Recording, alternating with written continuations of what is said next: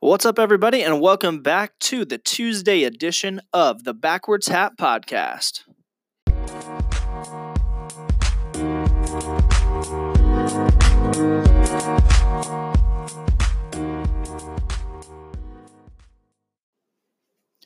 All right, everyone, before we go any further, please make sure to connect with us on all of our social media. We're on Twitter, Facebook, Instagram, LinkedIn, TikTok, Snapchat, and WhatsApp. Like or follow us on all those platforms and send us a message on WhatsApp at 317-798-9969.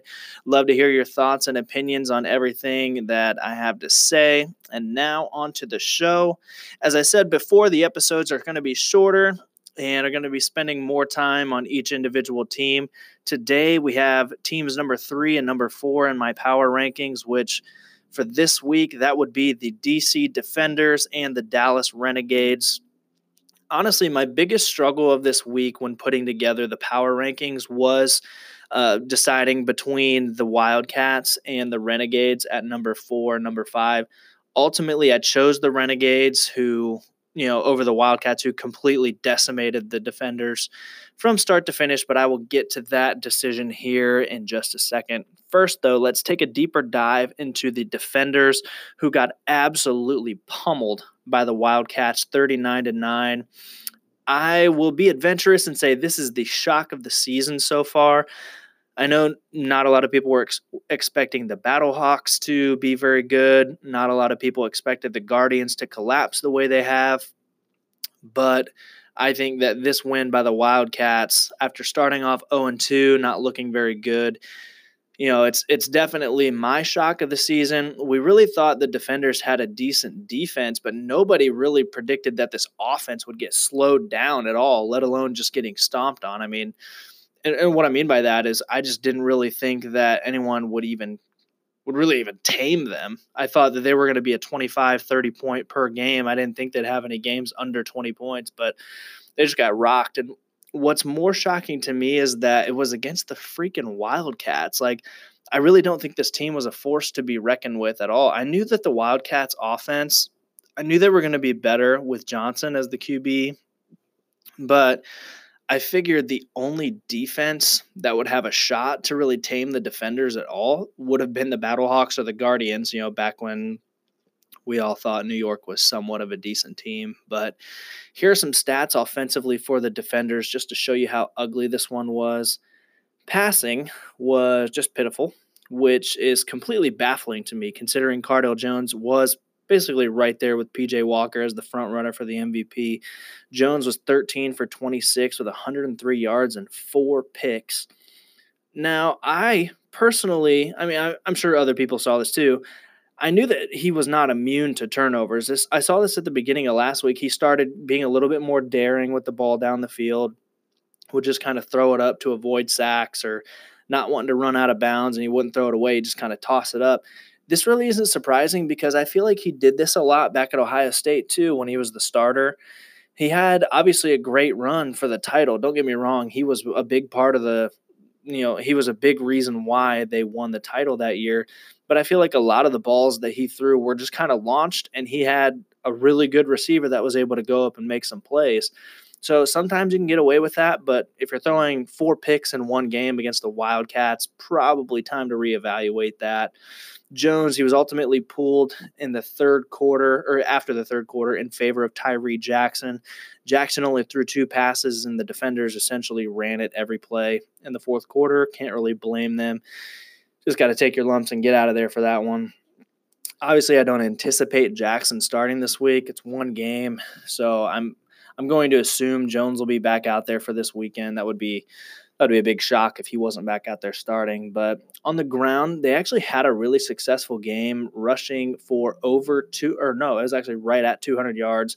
It really isn't their strength. I mean, we all kind of expect them to push the ball downfield, but that really wasn't working out, and they just really ran it well. When you look back over the drives DC had, the Wildcats really had no answer for them on the ground, and something that's been driving me absolutely insane in pro football right now, I know that there's a level where you have to mix things up and keep the defense off balance. I mean, I get it, But for goodness sake, if you're running it down their throats, just freaking ground and pound. Like, I know the game kind of got out of hand in the first half, but it wasn't so far out of hand that you have to abandon your run game.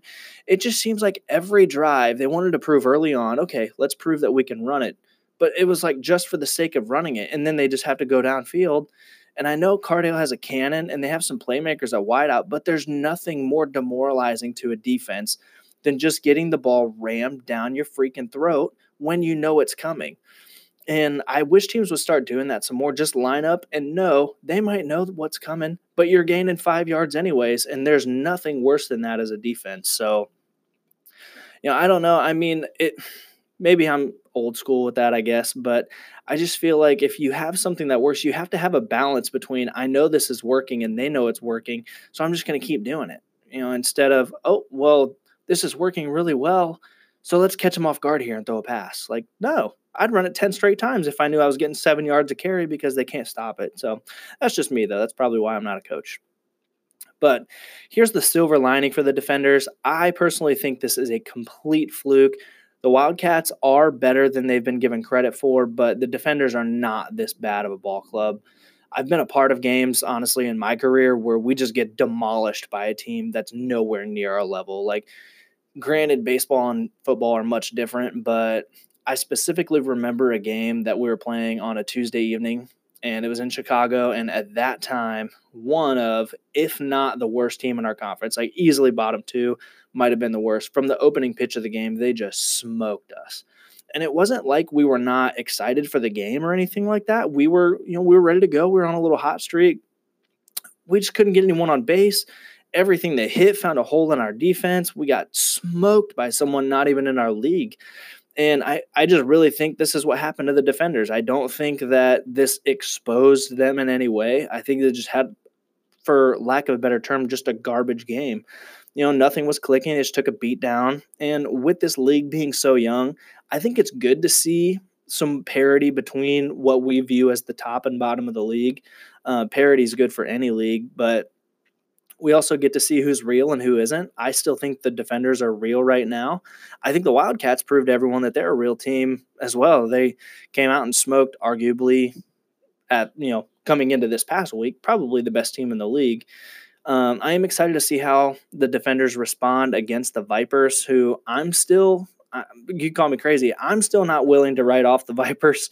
But another loss, though, and it doesn't matter how much I think they're just underperforming, they're going to be out of it. And at some point, you got to step up. So we'll see.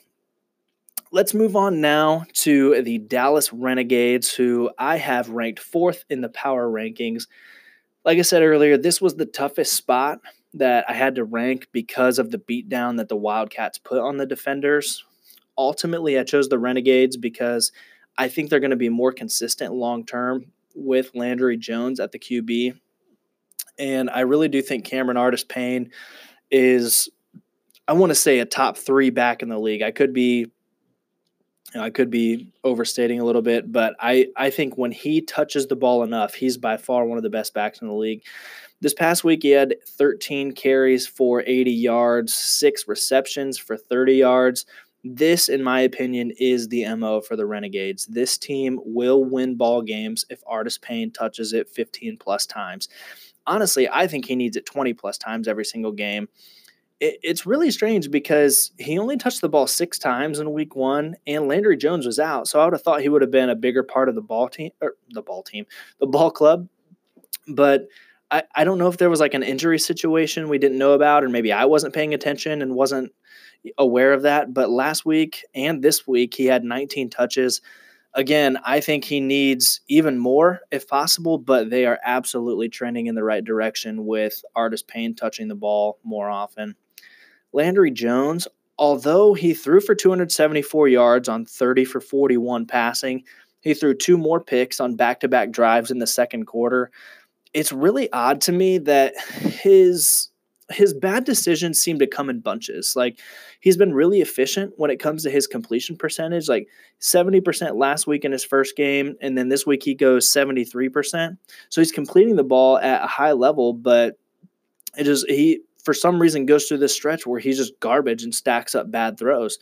And they've had enough to overcome it, but I don't think they're going to overcome that when it comes to teams like Houston. I like I said, I still think the defenders are real, so I don't know. I think Houston's going to be more than likely turn those turnovers into 10+ points. So they're not going to keep getting away with that. Defensively for Dallas, they had a solid game. They shut out the Dragons in the second half. It's always a testament to you playing well if you keep a team scoreless for an entire half. But I am leaning more on this one to the fact that I just don't think the Dragons are very good on offense. They do make a big play every now and then, but they're going to have to keep teams at 18 or under to have a chance, in my opinion. Maybe they'll figure something out, but it just seems like outside of a couple big plays here and there, they're just not going to score with the top team. So props to the Renegades, but I'm giving this one like 60% to the fact that the Dragons suck on offense, 40% to the fact that the Renegades played well. Renegades forced 4 turnovers in 3 games now, so they're definitely giving their offense more chances, which is good because they're explosive on that side of the ball. My biggest concern for this team heading forward is just the fact that they turn the ball over so much. They've now turned it over 7 times in 3 games. 4 of those turnovers have been interceptions from Landry Jones. There is really never going to be a point where it's okay for a team to have turnovers. Like, you can't say, all right, 3 picks, let's figure it out. That hurts any team. But there are teams that are going to be more likely to get away with it than others. Like, let's look at the NFL. If Tom Brady or Drew Brees turns the ball over 2 or 3 times in a game, I'm confident that they're going to get over this and turn it around, and they can lead their team just as if it never happened. But let's take my Colts and look at Jacoby Brissett. If he turns it over more than once, I can just about guarantee you that this game is screwed because he doesn't have the temperament or demeanor to bring this team back. And so back to the XFL, I think the Roughnecks are probably a team that I would say could get away with this more than others. The Renegades, I don't believe they can continually overcome their turnover problems. Now, with that being said, they have overcome those problems 2 weeks in a row. So I might just be blowing smoke here. And Landry Jones, he's a well-spoken leader that accepts full responsibility for every single mistake he makes. He's not a Matt McGloin that starts trashing his players and coaches. So, if they have a turnover battle like that and, figure it out again, I'll have to eat my words on this one. But I don't think obviously it's not a sustainable thing to keep throwing turnovers or, turning the ball over on offense. I just think there are teams that are more apt to be able to get away with it than what the Renegades are. But like I said, they've proved that theory wrong 2 weeks in a row. So hopefully I'm not swallowing that statement here in a week or 2. But overall, the Renegades really, I think, deserve this spot. I think they're going to continue to win ball games if Artis Payne keeps getting 15+ touches every game. I just think that's the MO. If your running back's a stud, he's got to touch the ball. And if he touches the ball 15+ times, they are going to be a very, very hard team to stop. So, all right. I wasn't joking about the short episodes. We're only like 13 minutes in, and I'm already done for the day. So that's all I have for those 2 squads. I'm really enjoying this format because it forces me to key in on more than just the defenders, who I am very partial to, because I've been telling you all off season that that's my team. And it's just been fun to analyze and see these teams grow or regress, New York Guardians, from week to week. So I will see y'all tomorrow with a deeper dive into number 5 and number 6. We have the LA Wildcats and the Seattle Dragons. So as always, like I said earlier, follow me on all social media, text me on WhatsApp, leave your thoughts and opinions on the show. Thank you for listening to the Backwards Hat Podcast, and I will see you tomorrow.